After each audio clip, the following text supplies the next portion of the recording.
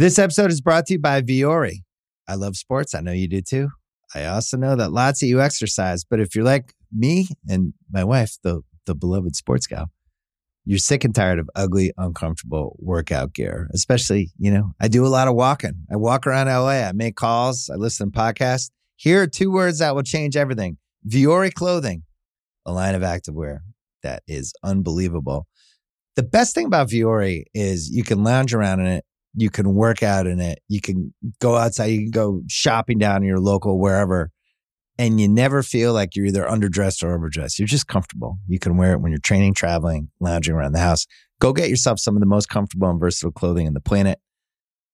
Here's the deal. Our listeners get 20% off their first purchase at Viore.com/Simmons. Once again, VUORI.com/Simmons.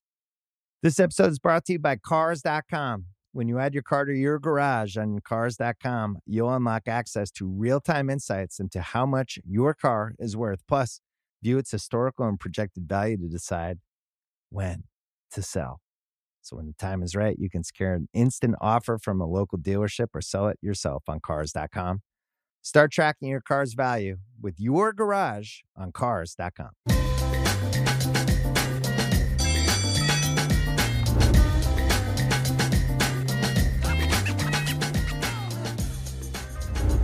All right, joining us now on Through the Ringer, he is the Ringer's very own Benjamin Solak. And Ben, I know that you are enjoying your June as much as you can, but we're going to bring you on here to talk about some NFL topics because it's the dog days of summer. But first and foremost, Ben, how you doing? I'm doing well, enjoying the summer, doing my best to forget the NFL exists. And then Tate Frazier hits me up, so you got to talk about Dalvin Cook. All right, I'll talk a little about Dalvin Cook. We'll get it done. It's all right. Yeah, well, that's all, that's what they expect around here. We got to keep people informed. We got to keep them in the news about, and the NFL is the number one sport. All I've ever heard, Ben, is that it's a 12-month sport. So we're going to use, that ticket right now to cash in. And you mentioned his name, so I'll start there. Dalvin Cook is a conversation point. There's also been a larger conversation just about running backs and the value of running backs about, you're not supposed to pay these guys, but then there's older running backs that are like, well, these guys deserve to be paid. Saquon Barkley comes to mind, but Dalvin Cook seems like he still has a lot left in the tank just from the naked eye looking in. But what is the best fit for Dalvin Cook moving forward, in your opinion? Yeah, so Cook is just like a tried and true outside zone runner, and that's a common system that you find in today's NFL. The bad news is that there's a lot of tried and true outside zone runners, a lot of guys who fit that system, and you can find them in the 4th round, the 5th round, the 6th round. You can find them late. So Cook's skill set isn't rare, right? Like Nick Chubb's skill set is rare, right? Like Aaron Jones' skill set is rare in terms of what he does as like a pass catcher, Christian McCaffrey. So there are like Derrick Henry, right? There are guys at the top of the running back market who just do things you can't find anywhere else. So how you pay them is still challenging because they're going to accrue a lot of injury and they're going to fall off a lot faster than other positions, but you still want to pay them. Cook is kind of like, all right, I can get 90% of Dalvin Cook somewhere else, right? And that's what the Vikings believed with Alexander Mattison. It's like, yeah, we can get 90-95% of the production and still have, a lot more money in the bank that we're not paying to Dalvin Cook. And so Cook fits in a lot of places. I think Miami is an excellent fit for Dalvin Cook. I think it's so easy to run the ball in Miami, not because of the offensive line, but because that passing game is so scary. The speed of those receivers is so scary. And so you get room in the box that you wouldn't otherwise get in other teams. I think the Jets are a great fit, right? Going to a LaFleur offense, that's a West Coast style of offense. That's a great interior offensive line that blocks very well. Breece Hall was a sensation as a rookie running back, but is coming off a major injury. And so I like him with the Jets. I like, you hear Patriots, I don't know if I like that one too much. I don't know. I've heard Bengals, right? Because they might move off from Joe Mixon. I don't think that solves your problems there. To me, like Dolphins and Jets are the best areas for him, and he could be super productive there. It's just he's now at this stage in his career, and like Ezekiel Elliott's at this stage as well, where they're going to be journeymen. They're going to be guys who try to fill a role somewhere for a year, maybe two, because nobody's looking to invest in these like late 20s running backs in terms of like multiple years and tens of millions of dollars. Yeah, and Dalvin Cook, his former teammate, tight end Tyler Conklin, who is now with the New York Jets, said that they have, quote, plenty of room in New York for him. So he's already started the recruitment. There's also been some conversations, like you said, Dalvin Cook, he seems interested based on his social media in the Patriots. So there's been some conversations about that as well. I like the Miami fit. So I think if we can narrow it down, Dalvin Cook should go to the AFC East, right? We don't know what team in the AFC East, but he should go to one of the teams in the AFC East. And, I'm sure Aaron Aaron Rodgers knows him very well, based on their NFC North battles back in the day. Yeah, and once you do the AFC East, you start trying to make a weather decision, and you can choose New England, New York, Buffalo, or Miami, and that starts to filter things out there a little bit. Yeah, it's a pretty easy choice. Another free agent I want to talk about, he's a big name. DeAndre Hopkins, maybe a bigger name than the game suggests. We talked about that a few weeks ago. But DeAndre Hopkins, he talked about how he loves Bill Belichick, loves the way that he does things. There was a lot of scuttlebutt about the Patriots. There's also been a lot of conversations about him wanting to go play for a contender, try to go win a Super Bowl. So what do you see for Hopkins, and is there a timeline when he makes a decision? I think you're going to see him wait quite a bit, and understandably so. Like, think about the way that Odell went to the Rams in their Super Bowl season, just arrived midseason, got onboarded pretty quickly, became like the number 2 receiver for that offense, became an important piece, helped power the Super Bowl run. And then obviously they got the ball over the line without Odell there, but still, like, when they talked about Odell going down in the Super Bowl, they were like, he was our game plan, man. Like, we were going to feature him in this game. And so I think that, mercenary wide receiver for hire model where a guy's going to give you potentially like top 15, top 20 production, I think that still works as like a mid-season signing. And so I don't feel like DeAndre Hopkins has to rush it at all. In terms of fit and contender, right? Like, if his objective is get a ring before I retire, which like it might be, play with my pals, play with guys who I really like, be in a good culture. He's been in Houston and Arizona. He hasn't really experienced that yet. It might be, trying to still cash in. Like, let's be super productive for a year, maybe get one more big contract. Whatever his priority is, the Chiefs and the Bills both need him and can use him. And those are good offenses to play for. Those are good cultures to be in, and those are championship caliber teams. Those are the 2 teams who have made the most sense for the longest. I think both teams have looked into Hopkins. I think they both have kind of tried to figure out what the price tag is, and they haven't necessarily found a middle ground. So now you enter this waiting game where you're the Chiefs and the Bills, and you have a lot of young receivers, and you feel good about the guys that you have. But if DeAndre Hopkins wants to come play for us, that's not too bad either. And you see what the market looks like for him. And if he's on the market for a while and he realizes he's not going to get a big bag somewhere, then okay, maybe he knocks his figure down a couple million, you knock yours up a couple million, and you get home. And so I don't think anybody's in a rush here. I think Hopkins, like, a jump ball receiver fits on every offense for the rest of time. Like, you never don't need that guy, like in the red zone on third down, win a one-on-one, bail you out of a tight spot. And so I think he fits with the contenders. I think he can make sense on the Patriots. He can make sense on the Dolphins. Like, he can make sense everywhere. It's going to be a matter of what does he actually prioritize, and then how long are teams kind of willing to wait him out in terms of the price tag. I think by week 6, Hopkins is somewhere. Yeah, and right now, I mean, a lot of, teams are getting back into the building, or they'll be back in the building by July. They start reassessing their rosters and trying to figure out where he may fit in.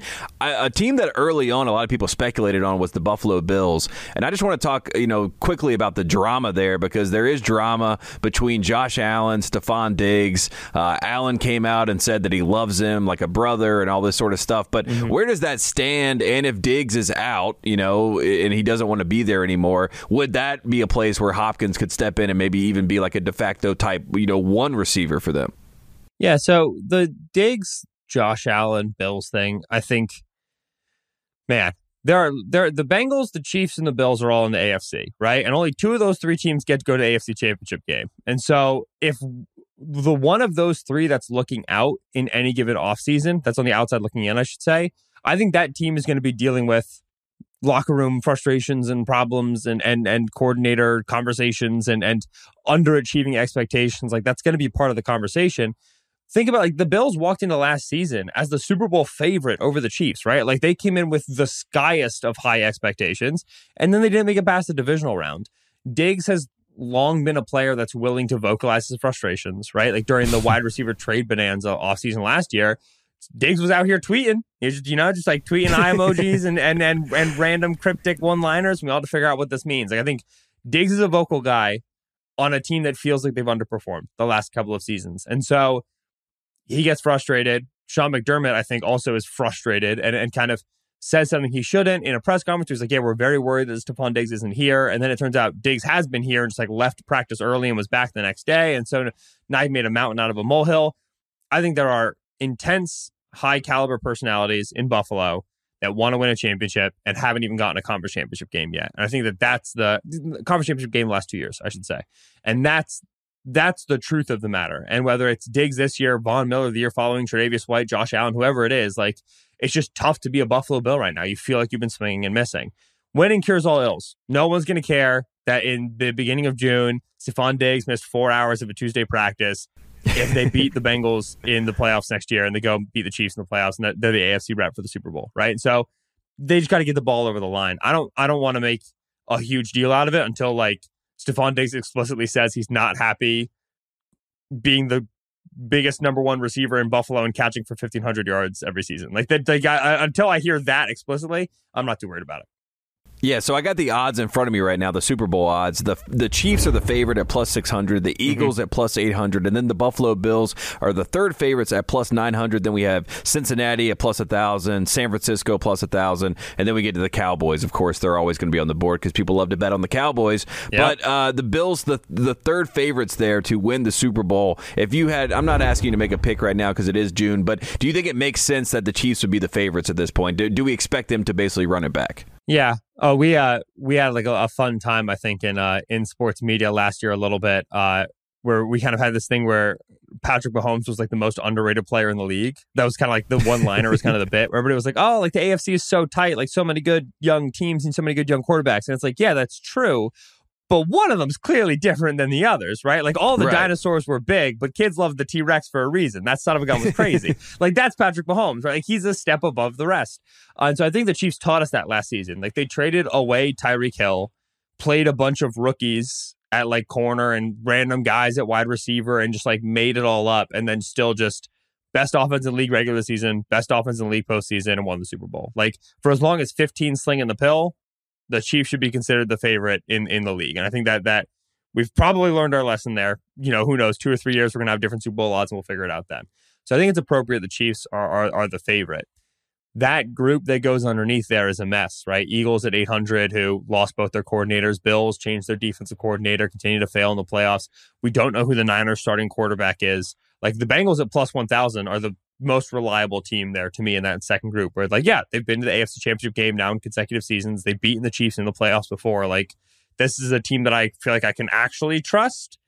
Well, and this is kind of their last opportunity for that because they might have to deal with contract stuff now moving forward. T. Higgins, Jamar Chase, and all those players. And so that I think the Chiefs have earned our trust. The Bengals have also cleared the trust bar, and then everybody below them, I'm suspicious of. Yeah, and then if you look at MVP odds, you talked about what we learned. I don't think that the odds makers at FanDuel have learned this truth because they have Josh Allen, Joe Burrow, and Pat Mahomes. They are all plus 700 to win MVP. They all have the exact same odds. We all saw the video of Jamar Chase talking about Pat who. He has no idea who Pat Mahomes is. He says this is Joe Burrow's league. So obviously there's going to be a lot of back and forth there, but then also Josh Allen is a favorite. Of those three guys, is it obvious that we should be thinking about Pat Mahomes as the favorite? Or is he slightly getting disrespected again right in front of our very faces, Ben? Because it seems like it. Yes. Well, so the issue is this. Super Bowl, the proof of the pudding's in the eating. The best team wins, right? MVP is a narrative award. Always has been, always will be.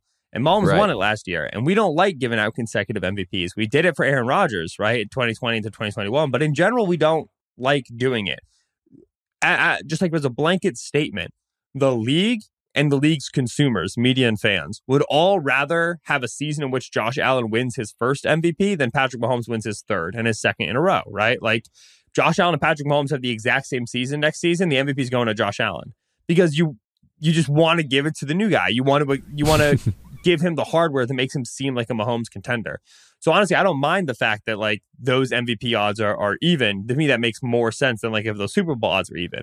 With that said, the best player of the three is Patrick Mahomes. So if you want to, make like the safe bet, quote unquote, for a plus 700 MVP long shot, or not long shot, but just long future, then yeah, like Mahomes is probably the most reliable thing. But the league's engines are going to move such that we're going to try to get somebody else into that spot. Like Jalen Hurts and Mahomes were in a dead heat for MVP before Hurts had his shoulder injury, and so much of that was because the Eagles were a winning team. And because the Hurts narrative was awesome from like a per play efficiency perspective, from like a how do they impact their offense perspective, how much help do they have, who's really the most valuable to their team, it really looked like Mahomes. But Hurts was right up there before the injury because we wanted it to be him. And so there's always going to be guys coming out from the woodwork. There's always going to be a Lamar season or a Justin Herbert season or a Josh Allen season or a Joe Burrow season or somebody that we're trying to push into that pole position. Yeah, Justin Herbert is at plus 900. Jalen Hurts at plus 1,200. Lamar Jackson at plus 1,500. Lamar got paid, so maybe he's locked in and ready to play this year. A lot of people expect that from him.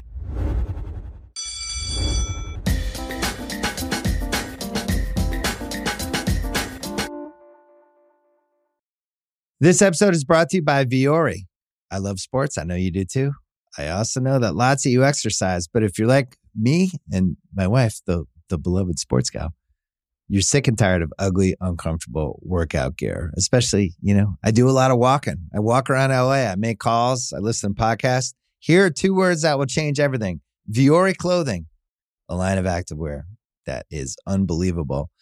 The best thing about Viore is you can lounge around in it. You can work out in it. You can go outside. You can go shopping down in your local wherever. And you never feel like you're either underdressed or overdressed. You're just comfortable. You can wear it when you're training, traveling, lounging around the house. Go get yourself some of the most comfortable and versatile clothing on the planet. Here's the deal. Our listeners get 20% off their first purchase at Viore.com/Simmons. Once again, VUORI.com/Simmons.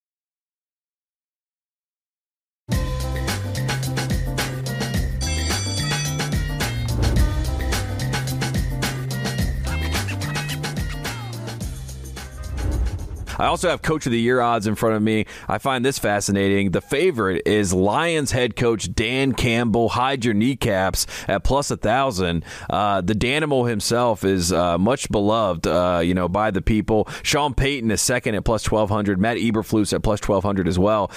If you're forecasting Coach of the Year, like you said, this is kind of a narrative award as well.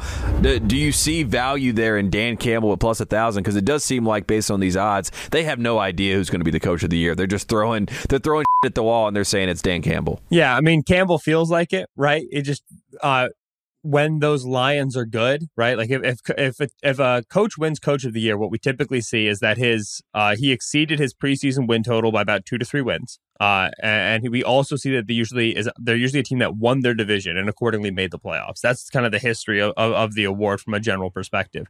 We also very frequently see coaches who are either first-year coaches or have first-year quarterbacks, which is not really going to qualify for the Lions in this case with Dan Campbell. But when those Lions are good, like when those Lions succeed and they are a 10-win team, 11-win team, and they win the NFC North, to whom are we going to attribute that success? Like, nobody's going to run around trying to crown Jared Goff because, like, Goff's been around, right? Like, and we kind of know who Goff is, and we've kind of done the whole thing with him. They're going to look to crown Dan Campbell. Like, that's going to be the new guy, the guy who resurrected the Lions. Like, that's going to be where the attention goes. So he makes sense as a favorite for that award.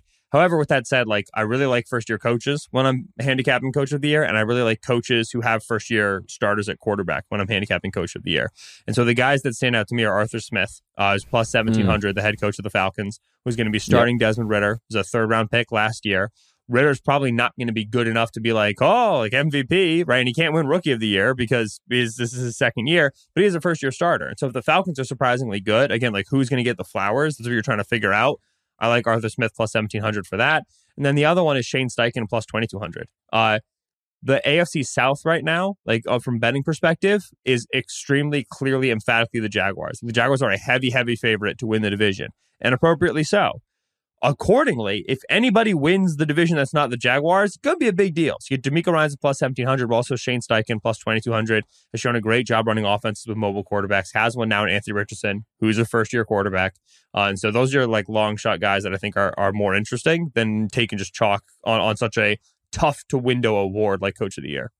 Yeah, I like the long shot odds there. I also want to talk about Rookie of the Year because you brought up his name, Anthony Richardson, the favorite for Offensive Rookie of the Year. Bijan Robinson coming out of Texas at plus 300. Bryce Young coming out of Alabama with the Panthers at plus 450. C.J. Stroud is plus 900. Anthony Richardson plus 900. So looking at that, group of guys on the offensive side of the football, obviously there's value there with taking an Anthony Richardson, or if you believe in a C.J. Stroud. There's been a lot of good PR coming out of Indianapolis when it comes to Anthony Richardson. Would it be worth, maybe taking a swing here? Do you think there's a chance he starts from day one, or do they try to work him in slowly into the fold?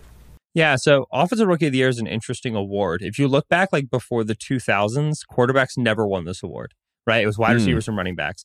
2000s hit and you saw Ben Roethlisberger won it, Vince Young won it, Sam Bradford, Cam Newton, Robert Griffin III, all in 3 consecutive years won it. Typically, when we see a quarterback start the whole season and end above 500, that guy usually ends up, in the past like 20 or so years, winning Offensive Rookie of the Year. And if there's 2 of them, then it's one of those quarterbacks, right? Kyler Murray here is a great example. Like, he just started a lot and produced a lot in a year in which Josh Jacobs was really good. And they were just like, yeah, Kyler Murray, like, he's a starting rookie quarterback. And so in a class where you had 3 guys go top 4, Bryce Young, CJ Stroud, and Anthony Richardson, I do feel like there's too much faith in Bijan right now, plus 300. I think that if any one of those guys just holds down the job for a long time, or if 2 of the 3 of them hold down the job for 12 games, 14 games, and all 3 of them are expected to start in week 1, then I think it's going to go to one of those 3 quarterbacks. And so I weirdly have no Bijan Robinson right now in my portfolio for Rookie of the Year, which I love Bijan. Like, I incredible prospect. It's just the quarterback opportunity is too great. You've also seen back-to-back wide receivers win this award. Jamar Chase into Garrett Wilson last season. And so it is worth looking at Quentin Johnson, Zay Flowers, Jackson Smith, and Jigba, seeing if there's anybody who can get the volume necessary to win that award. But a lot of these guys were picks, like they were top 20, they were after the top 20. Whereas when you look at wide receivers who win Offensive Rookie of the Year, it's typically guys picked like top 10. And so you can sprinkle the wide receivers if you want. I'm more so just going to keep my portfolio Richardson and CJ Stroud, a little bit of Bryce Young, who's obviously at a much higher price right now, and leave it there because this award is trending towards becoming a quarterback award just so long as the guy plays enough. Yeah, and it starts with the narrative that quickly comes out of camp, right? And, you know, I saw Brian Burns the other day was talking about Bryce Young. He said he's got it. He put a stamp on the locker room, right? There's a whole lot of conversation already coming out about Bryce Young, and then the Panthers already have the defense. So if they have a competent quarterback, if Bryce Young can be, you know, shades of what he was at Alabama, then, you know, that's someone I think that has some value there. And also he has name recognition, right, with the people. So if Bryce Young is winning games, if he's above 500, like you said, it feels like it could be his award to lose at some point, especially being the number 1 pick.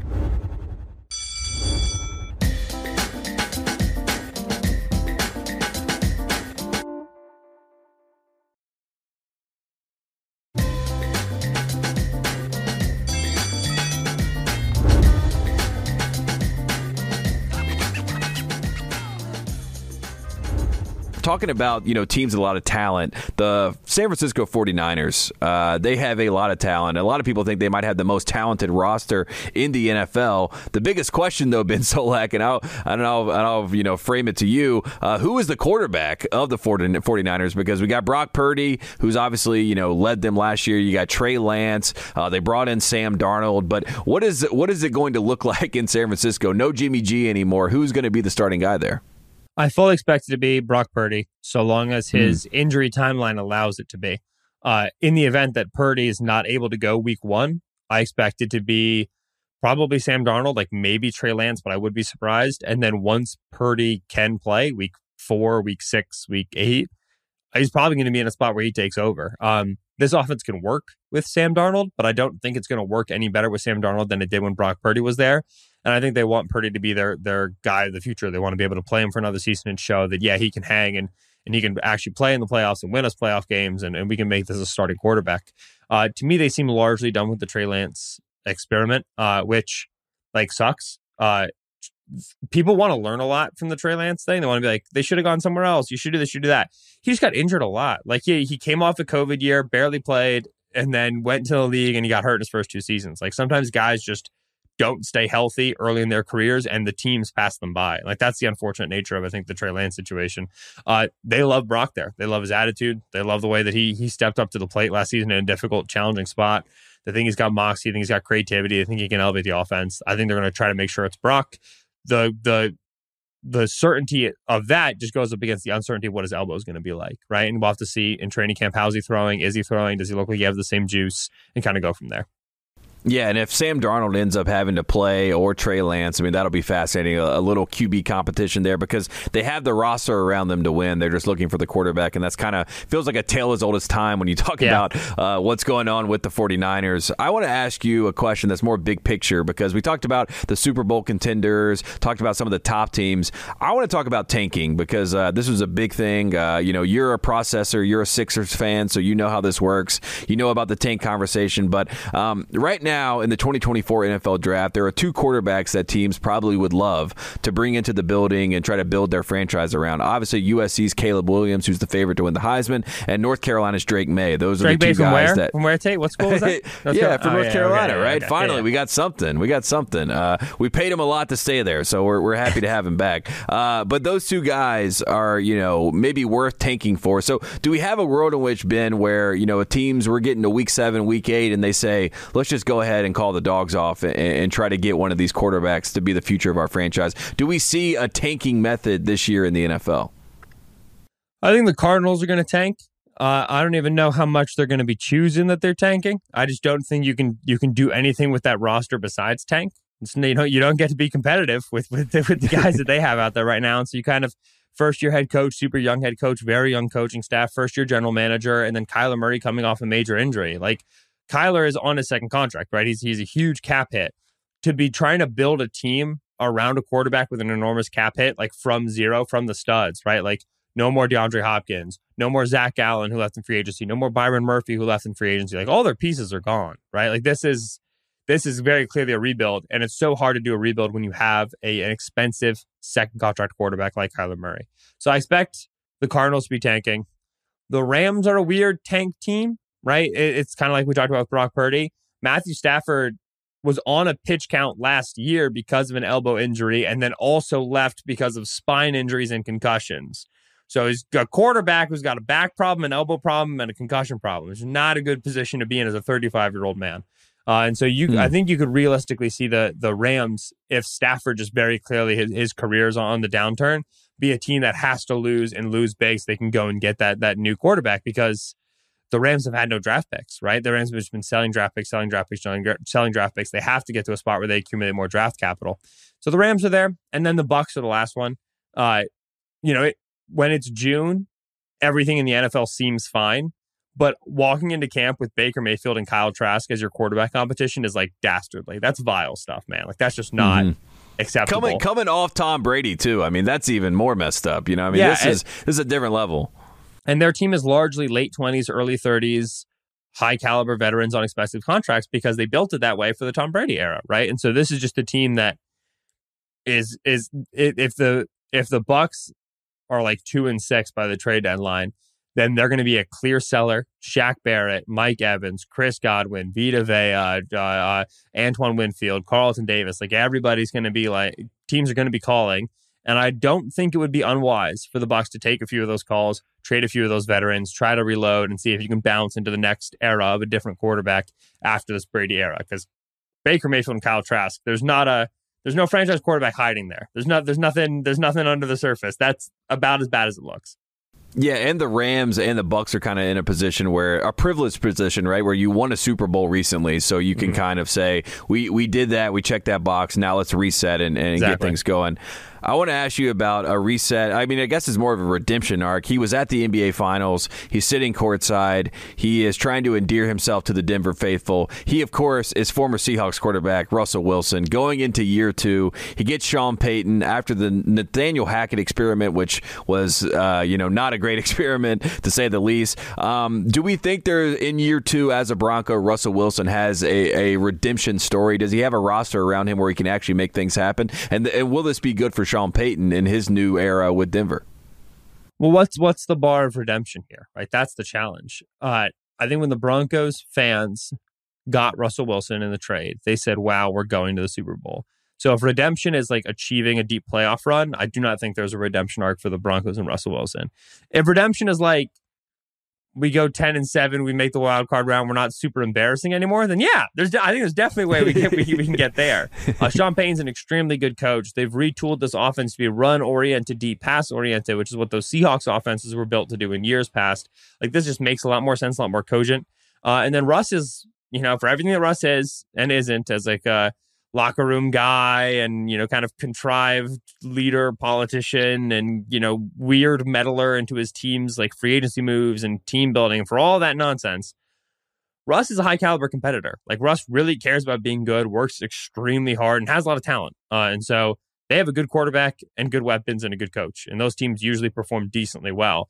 I don't think there's going to be a point at the season where even the rose-colored, glassiest Broncos fans can squint and convince themselves they're a Super Bowl team. But they might not be like an egg-on-your-face embarrassment anymore. And again, like, is that redemption? That's all right. Close enough. Like, you won't be being actively made fun of. It'll be a different team that's being made fun of. That feels pretty good. Yeah, it's also like a kind of genius move to completely tank the first year. Like, it can't be worse for Russell Wilson, right? So anything, the bar is so low that he will exceed expectations, you would assume. One last situation I want to ask you about before I let you go, Ben, and I appreciate you running through all this. A little bit of a hodgepodge of NFL topics, but Jordan Love, it was Father's Day. Jordan Love put out a post, saying, Happy Father's Day to the Bears. I think he was trying to troll the Bears. But also, I don't think he understands the concept of saying Happy Father's Day to someone, because that would imply. That was a tough look. There's also a quote I have here in front of me. Quote, Jordan Love has been with the Packers for 4 years. I was told by a player that when he was around Love, he never saw a wow moment. If you went to a great movie, would you wait 4 years to tell anybody, end quote. So what are your expectations post-Rodgers with the Green Bay Packers and Jordan Love? And should we even have expectations? Are they in that tanking group potentially? If you went to a movie and it was great, would you wait 4 years to tell anybody? It's so rude. That's an unbelievable. That's a tough line. Quote. Yeah, I right. Love it. There's like, Love has not had starting experience, right? Love has started 2.5 games. You need to play to get better. Like, whenever rookie quarterbacks land in their respective teams, there's always this conversation of, okay, do we start them or do we don't? And there's guys who will benefit from not playing and sitting and kind of learning on the chalkboard and learning through the play sheet, and that's fine. But in general, like, you got to get out there and play with some live bullets to kind of learn the speed of the game and learn the approach to the game. And so I am willing to give Jordan Love the benefit of the doubt in terms of, all right, like, let's start him. Let's see what he learns over the course of the year. Let's see what he looks like at first. Let's see what he can improve on and how fast he improves. That process is still fine. Like, it's totally valid. And you can use the same descriptors and the same language and the same framework for like Bryce Young with the Panthers. Like, all right, this is never played the NFL. Let's stick him out there and see how he goes.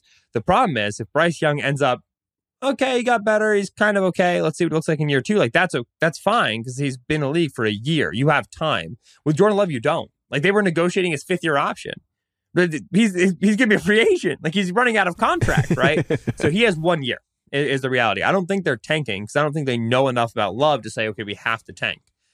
But Love's got 1 season. He has 1 year to prove to the Packers, okay, invest in me long term. I'm the quarterback of the future. Or if he's not hitting it early, the Packers are going to say, okay, how do we get out of this and move on to the next guy? So it's just, Love gets the benefit of the doubt because he hasn't started and he's going to get those reps. It's just, he's got to hit a lot faster. The connections have to be made a lot quicker for him than a guy who's like a rookie who's got a 2-year, 3-year leash to play with.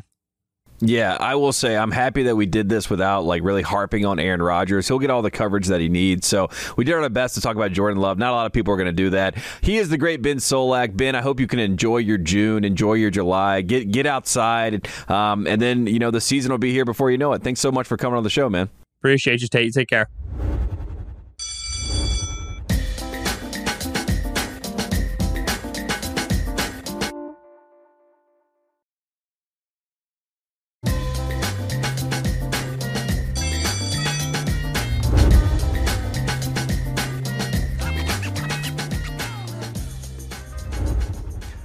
All right, joining us now on Through the Ringer, she is the queen of reality TV at the Ringer. She is the great Juliet Litman. Juliet, thank you so much for coming on the show.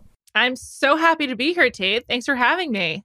There's a lot happening in the world of reality TV right now. We are in the dog days of summer, right? So this is the time where the sports fans say, what should I be doing? What should I be watching? I think it's the perfect time, if you haven't caught up with reality TV, to really check in. And you are our expert. You are our guide on this journey of reality TV. So I wanted to start. We have the Bachelorette coming back, right? Yes. We have Charity, who is going to be the Bachelorette. She is the star of the show. So first and foremost, just first impressions and what should we expect from this new season? Because it was a great preview and a great trailer. I just watched it. Wow. I'm so impressed. Thank you. I am glad you asked. I interviewed Charity last week. She seems happy. She seems, she's got a lot of presence. We didn't really get to know her that well on The Bachelor. I feel like we just spent so much time on Stupid Zach. And now Charity is here to really come into focus. And she's great. First of all, she's absolutely stunning. Yes. So that's a great starting point for the Bachelorette, although not always necessary, of course. And she's got a lot of presence, honestly. Like on her first night, she clearly makes the guys feel comfortable. She seems fun. And also like she's having fun, which ultimately that's what I'm looking for, is people having a good time. So on TV, I think that's actually the secret sauce of reality television, is people actually enjoying themselves. So I think it's going to be a good one. Also, first season without longtime showrunner and creator Mike Fleiss. So it's a bit of a changeover season. And I think it's going to be a little bit of a back to basics in a way, even which maybe sounds counterintuitive, but I think it's going to be good. I think the pool of men, there's no like obvious like joke, and there's a lot of employed people. Well, at least they were. Which is also a good sign. Yeah, we like employed people. We like likable people. Charity was kind of like the beloved, person on last season with Stupid Zach, as you said. Like everyone was like, I'm a really big fan of hers. I would like to see what she can do on her own. So I'm excited to see what her universe looks like in The Bachelorette. And do we have a Bachelor in Paradise as well that is coming up, correct? Oh, we sure do. So Bachelorette's on now through, I think, the end of August. And then in the fall, on Monday nights, there's Bachelor in Paradise. And then on Tuesday nights, there's Golden Bachelor, which they're doing a Bachelor who is like 75, and they're doing a full-on season. And I'm incredibly excited about that. So we basically have a sugar baby factory happening on Bachelor TV. That's what we expect to see. So this is like, who's going to be the Golden Bachelor? Do you know this person? I don't know who it is, but I just want to be clear, Tate. The women are also like 70. Like it's good. That makes me feel a lot better about it. Senior people. I'm really excited. It's like what we need in the Bachelor world. So let's shake things up. It's a very mature Bachelor approach. I'm a pretty big fan of that. One of the things I wanted to ask you about, because you're such an expert on the Bachelor in general, how do we get Jesse Palmer to do more? You know what I mean? To be more engaged in the questions, and to maybe help him a little bit with like the emotional capacity of the questions. Like I've seen some clips.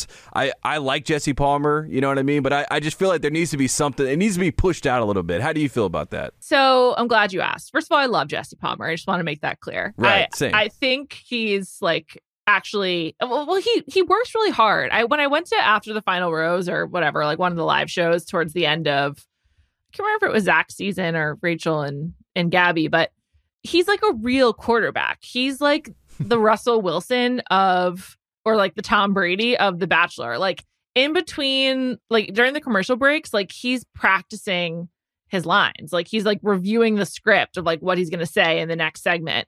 And it reminds me a lot. I mean, and he was a quarterback obviously at Florida and then like kind of at the Giants.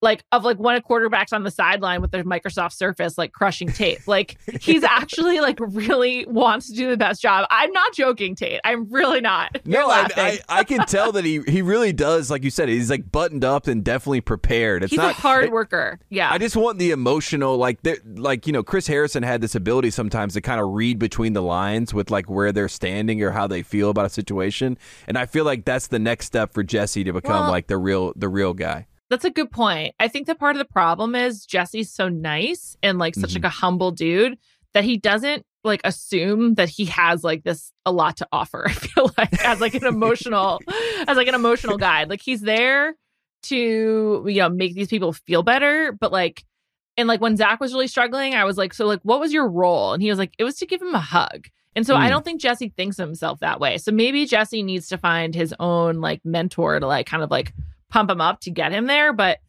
the funny thing is he takes it like really seriously. And so he actually was like a good host for the last couple seasons when the other people were not taking it seriously, because it was just sort of like he was the straight man and everyone else was just like going crazy. So I'm actually a little curious to see how it goes when it seems like the season's going to be like less like messy. So we'll see. But I agree with you. I want more out of Jesse. I want also people to recognize that he's wonderful because I'm just like obsessed with him. I just like someone who works hard. So when I see him putting his best foot forward, I respect it.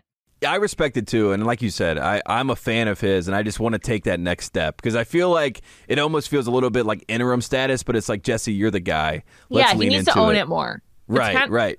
I'm trying to think of like another good like quarterback comp. It's almost like, I don't know. It's almost like when Nick Foles stepped in for the Eagles, and he wasn't really sure what his role was, but then he won the Super Bowl. So I just feel like he needs to take charge. Yeah, this is your team, Jesse. That's what we're saying, Exactly. and we fully support you. You know what I mean? We'll wear the T-shirts, we'll wear whatever the jerseys, whatever we need to do to support you, Jesse. One last Bachelor question, and then I want to flip the script and talk about Vanderpump Rules because the Bravo world has my attention. What is the ideal person for Charity based on what you learned in your interview? What do you think she's actually looking for?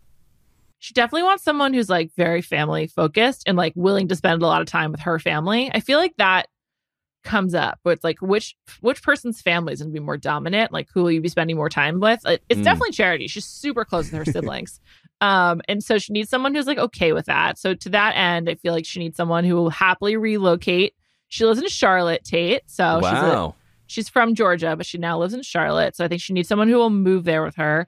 I think she needs someone smart. Like I think she needs someone who's like also like has her together and like has a career, and I think also someone who like makes her feel relaxed because I think she does that for people. Like she's like a calming presence. So I feel like she needs someone to meet her on that level.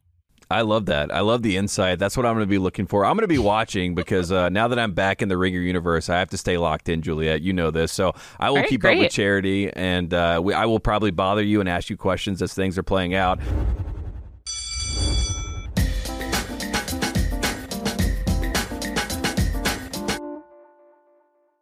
This episode is brought to you by 20th Century Studios' Kingdom of the Planet of the Apes. As a ruthless king builds his empire at the expense of the remaining human race, a young ape will fight for the future of apes and humans alike.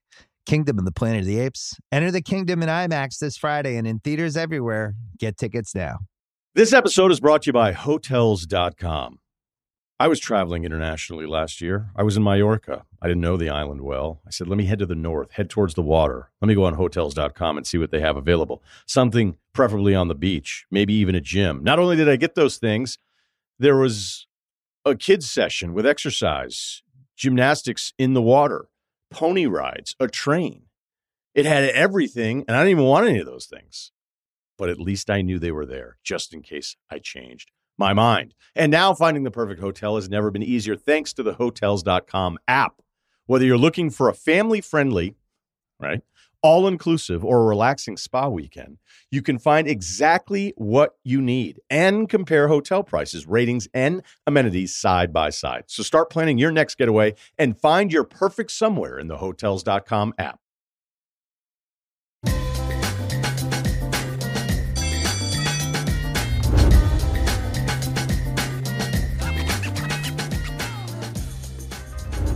Speaking of bothering you and asking you a lot of questions, I've been waiting to talk to you about this for quite some time. I watched it play out in real time. Of course, I'm talking about #SCANDOVAL, the story of Tom Sandoval on Vanderpump Rules. Ariana apparently had a birthday over the weekend, and there was some conversations about who would be invited and things like this. But I want to start there, right? Ariana is obviously the one who is the victim in the situation. America has fallen in love with Ariana. We all watched the Uber Eats commercial, right? Where Uber won as good as gold, and we got Sheena, and we got Ariana, and we got Lala. It's been a nice like whole campaign for Ariana on the other side of Scandoval. What do we learn about this birthday party, and where do we stand with Ariana right now as far as America falling in love with Ariana?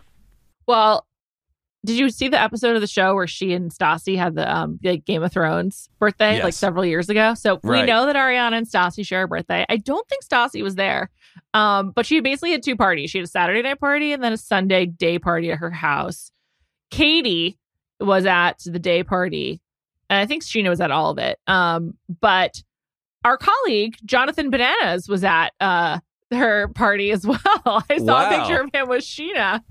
That's awesome. Yeah. I think that she seems like she's thriving. She seems like she's like loving this this life. I mean, I think obviously it's hard, but I think that people like have really shown up for her, which seems to mean a lot. And, you know, I respect her cashing out. Like, now's the moment, right? Like Uber Eats, Duracell, like whatever you can get. Like she should do it. Reality TV fame is so fleeting. And like, while she's been on the show for a long time, she's never been a household name before. So I support that. That said, I'm like definitely personally ready for a Vanderpump break and like a Scandoval break. I just think that like, I don't know what else there is to say. I mean, have they jumped the shark at this point is the question, right? Like it's been going on for now almost like a month and a half. It kind of started in March. Been going on since January, my friend. I'm like in month 6 of this. I recall maybe it was a little bit later, but you know, me and Jody Walker and Rachel Lindsay did an emergency Ringer reality TV pod episode on a Saturday because we were just like, this is crazy. That like it was definitely cold out for that. So I think I'm in month 6 of Scandoval. And yeah, I mean, I know that some people thought that Ariana was like harsh at the reunion, but I actually don't think she was. I mean, she was kind of mean, but like Sandoval sucks, man. I mean, that's just that's where we're at. My main thing is justice for Katie. You've watched the show. Mm-hmm. What are your feelings on Katie? Because I feel like she gets a really edit for like 9 years. I was going to say, Katie is honestly the biggest. I know Ariana, right, is like, you know, like you said, she's running with the fame, but I think Katie's the big winner of this whole thing because Katie has been getting gaslit by Tom Schwartz, not Tom Sandoval, but the other Tom for quite some time. And there's been moments where, you know, they did the whole Tequila Katie thing where they're trying to dismiss all of her feelings and all of her actions. But at the end of the day, Tom Sandoval, he would turn Tom Schwartz against Katie so many times throughout the series that, you know, as James Kennedy called him, a worm with a mustache, right? I mean, this was the moment where Katie kind of had her redemption arc, and we all kind of see the true colors of what we were dealing with. And even for Kristen, right? Like Kristen was much maligned. We got the whole Jax Taylor situation with Stassi, you know, season 1, season 2. Kristen was the home wrecker and all this type of stuff. But what Sandoval did to Ariana after 10 years was basically the exact same script that he did, you know, to Kristen, right? So he's a repeat offender at this point. And the first go around, everyone's like, Kristen's crazy, Kristen's this, and everyone took Sandoval's side. So, you know, Katie has had this great moment. I actually went to Stassi. You talked about Saturday. Stassi had a live show in Los Angeles. I went with my girlfriend to the live show, and Stassi had Katie come out. She served her a birthday cake, with her Sir dress on. Wow. And Kate. Yeah, it was awesome. And then Katie, like with the audience's approval, like they kind of all just gave her like the cheers and the love that she always deserved because Stassi basically was like, Katie's always been on the right side of history. It's just we never really saw it that way, and now we finally do. So I think Katie's the big winner at the end of the day. I agree with you. I've always felt bad for Katie because Me too. I just feel like she's not as bad as she's made to seem. But I think it's interesting that her and Stassi are still so close. There was a moment on this past season, I think I don't know when, but Katie refers to going to her friend's wedding in Italy, and it's like, oh, she went to Stassi's wedding, and it's just interesting that they have to like hide their friendship from the cameras. But was there any good scoop at the show, Tate? Wow, you're an insider. I was locked in. Yeah, 2 rows in front of me. Lala Logan, who was, you know, friends with Lala and James Kennedy back in the day. Kristen Doty, who I mentioned before, she was sitting there. Kristen filmed the entire thing. She was on her phone filming. Like she was literally, you know, Kris Jenner with the camera, or like Amy Poehler, right? in Mean Girls. It was very much that type of vibe from Kristen Doty, and I think that kind of says a lot about how, you know, connected these guys are with each other. That Kristen and Stassi can have their history, and she still has those feelings about her. But yeah, I mean, Katie was the real winner of the night, just with Stassi, and Stassi talking about, you know, not being a part of the show anymore and being able to watch it from the outside looking in. It was kind of just like a moment in time where it feels like, despite Tom Sandoval, his horrible actions, he kind of has brought everyone together in that universe because he is so annoying and obnoxious and self-centered and whatever, you know, descriptor you want to use for Tom Sandoval. It feels like he brought everyone else back together, which is sometimes it's good to have a common enemy, and Sandoval obviously is perfect for it. Yeah, it's like they're trauma bonded because they've all interacted with Tom Sandoval. Right. And they all deserve that. I think that's also like why like that show was good. And I think what they need to get back to, and is going to be hard, is the actual friend group. Like the best reality shows tap into something that is real and organic. Like that's why Jersey Shore initially was so good, because those people like had no idea what they were doing. So they were just like living their lives. And so luckily the Vanderpump people are not very self-conscious. So they just like keep doing it. But the issue is that they've grown apart. So like when they have to like orchestrate these like stupid events to get them together, that's the problem. But I'm curious to see how that unfolds going forward. Yeah, the scoop I will say is Katie was asked about taping with Sandoval and taping with Rachel, aka Raquel, and she said that she would tape with them and that what was reported was not true. So it does sound like there's a future with Vanderpump where Sandoval, Raquel, Katie, Ariana, it sounds like they're going to try to film another season with all of them into the fold, because I think that was the other big question. I was going to ask you that, Juliet. Do you think there's a world where Sandoval can fit back into the storyline of Vanderpump, or do you think he's out? No, I think they all need each other, honestly. I mean, as sick as it is, like the ratings spiked, all of their fame has spiked, their podcasts have become more popular because of this. And so, you know, while they are legitimately friends, they are also legitimately like West Hollywood dirtbags trying to be famous. So they need each other to accomplish that. And so I think they're smart about that. And I also think they've been like someone like Katie, who's been on the show like for 10 years, like she knows how to separate some of the, and like a lot of them, they know how to separate what is necessary for the show for what they do when they're not on the show. So I think they can. I just hope they continue to be like real. Otherwise it'll be really boring. And I have to ask this because this has always been a question, and, you know, Sandoval and Jax had this argument quite a bit about who the number one guy in the group is. Juliet Litman, who is the number one guy in the group right now? I think it's James Kennedy. Right, that's what it was I a think. Powerhouse reunion performance. He's very funny. He's the king of reunions. Like at first, I didn't really like James Kennedy, but then I think it was like season 5 reunion. He finally gets Jax. Like Jax starts dying laughing because he starts crawling on the floor at one point, making fun of Stassi crawling back to Lisa Vanderpump, and you're just like, this is the greatest moment in reunion history. Like James Kennedy owns the reunions. That's all I know. He's so funny. He is so funny. Also, I like Allie. That's the biggest shock. Me too. Is that he picked a good girlfriend. I like her.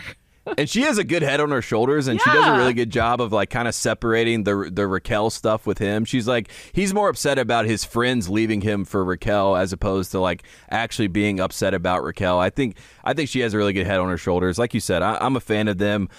This is like the big overarching question. Where do you think Scandoval ranks amongst all-time reality TV scandals? And I know that's a really big picture question, but do you think it's in that elite group? Because it does feel like people, even like me, it led me to watching the entire series. You know what I mean? Felt like it brought in a general audience.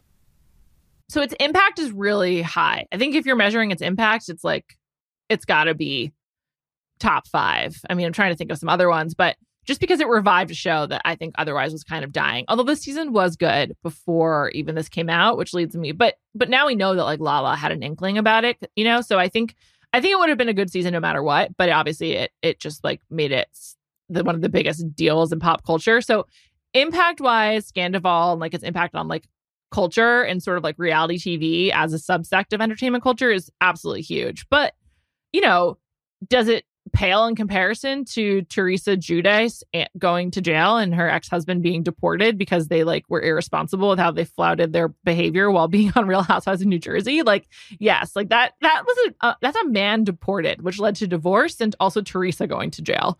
So I think that is like pretty hard to disagree with. Plus like Jen Shah. So, you know, when you consider some of these other like crimes, it doesn't quite compare, but impact wise, it's up there with like I said, early season Jersey Shore, some of the biggest like responses to The Real World. Like every few years, something happens in reality TV that just catches everyone's attention, and it sort of like shifts the genre in a way that impacts what people are trying to do. But it really can't be repeated because the best moments in reality TV are ones that like the producers have created the sandbox, but they didn't script what was going to happen in there, and so that's just really hard to recreate. Yeah, it makes me think of like Flavor of Love when like New York gets spit on. You know what I mean? Like there's some of those moments that you're just like, they're like culture changing moments, reality TV. Even like Beverly Hills Housewives, right? Like Taylor's husband, that whole storyline, right? Horrible, that whole mystery around that. Like that was a moment where you're like, oh my God, that's insane. And last Bravo question, because the Beverly Hills, or not Beverly Hills, but Real Housewives of New York, there's a new cast. You were in New York City. How excited are you about the new cast? Do we have reservations? Obviously, a lot of characters that had been there for quite some time. Bethany Frankel is one of the first ones that comes to mind. But what do you think about the new cast and the new show? I'm excited. I love a New York reality show as a New Yorker. However, these women are not friends with each other, so I'm nervous. For Housewives, very much it's like people who aren't actually friends anymore, so like that's okay. But I just don't think it will be like one of the greats, but I'd be happy to be proven wrong. I think also like there's just a real attachment to the very problematic previous New York Housewives. And to like that end, Luann and Sonia have like a spinoff on Bravo and Peacock this summer at the same time. So I think that Bravo is trying to like split the difference. So I'm cautiously optimistic, but I would say my expectations are also like rather low. Yeah, I'm worried that, I mean, honestly, with Andy though, like Andy can make anything matter. Like I've watched What Happens Live. Now that I am a Vanderpump guy, and I love Andy Cohen. I don't know how anybody doesn't love Andy Cohen, so I feel like he can make it matter. One last thing, Juliet, before I let you go, I wanted to ask, what reality TV series outside of the two that we talked about should people be keeping an eye on, and what are you watching right now? Love Island, correct? I'm very into Love Island. It's a little bit new for me. I mean, it's not new to the world, but on Bachelor Party, me and Callie Curry, we rewatched season 3 while The Bachelor was on break, and that Love Island UK season 3. It's on Hulu. It is so good. I like legitimately like miss it. I'm like, I wish it was 2017 when it came out, so I could like follow these people in real time. But now they're just like they've moved on in the last 6 years. But there's a new season of Love Island airing right now in the UK and on Hulu. It's season 10. It's good. I'm a huge Below Deck Sailing Yacht fan. That's on right now. I highly recommend that. And, if you didn't watch this past season of Top Chef, I can't recommend it enough. I absolutely love Top Chef. And it's Padma's last. So, you should get involved. Yeah, I love that. I love all the recommendations. You mentioned Top Chef, which made me think about food. So shout out to Food News, yourself and Jacoby. I love seeing you guys back together. They all, it always makes me happy. Even if I don't even care about whatever food you're talking about, I'm just like, this banter is great. And I love seeing you guys back together. Juliet, thank you so much for coming on Through the Ringer. We really appreciate it. And as we keep watching all these reality TV shows, I'll keep bothering you, and hopefully we'll have you back to break it all down for us. Yeah, I'd love to. Thanks for having me, Tate. Talk to you soon. Of course. Thanks, Juliet.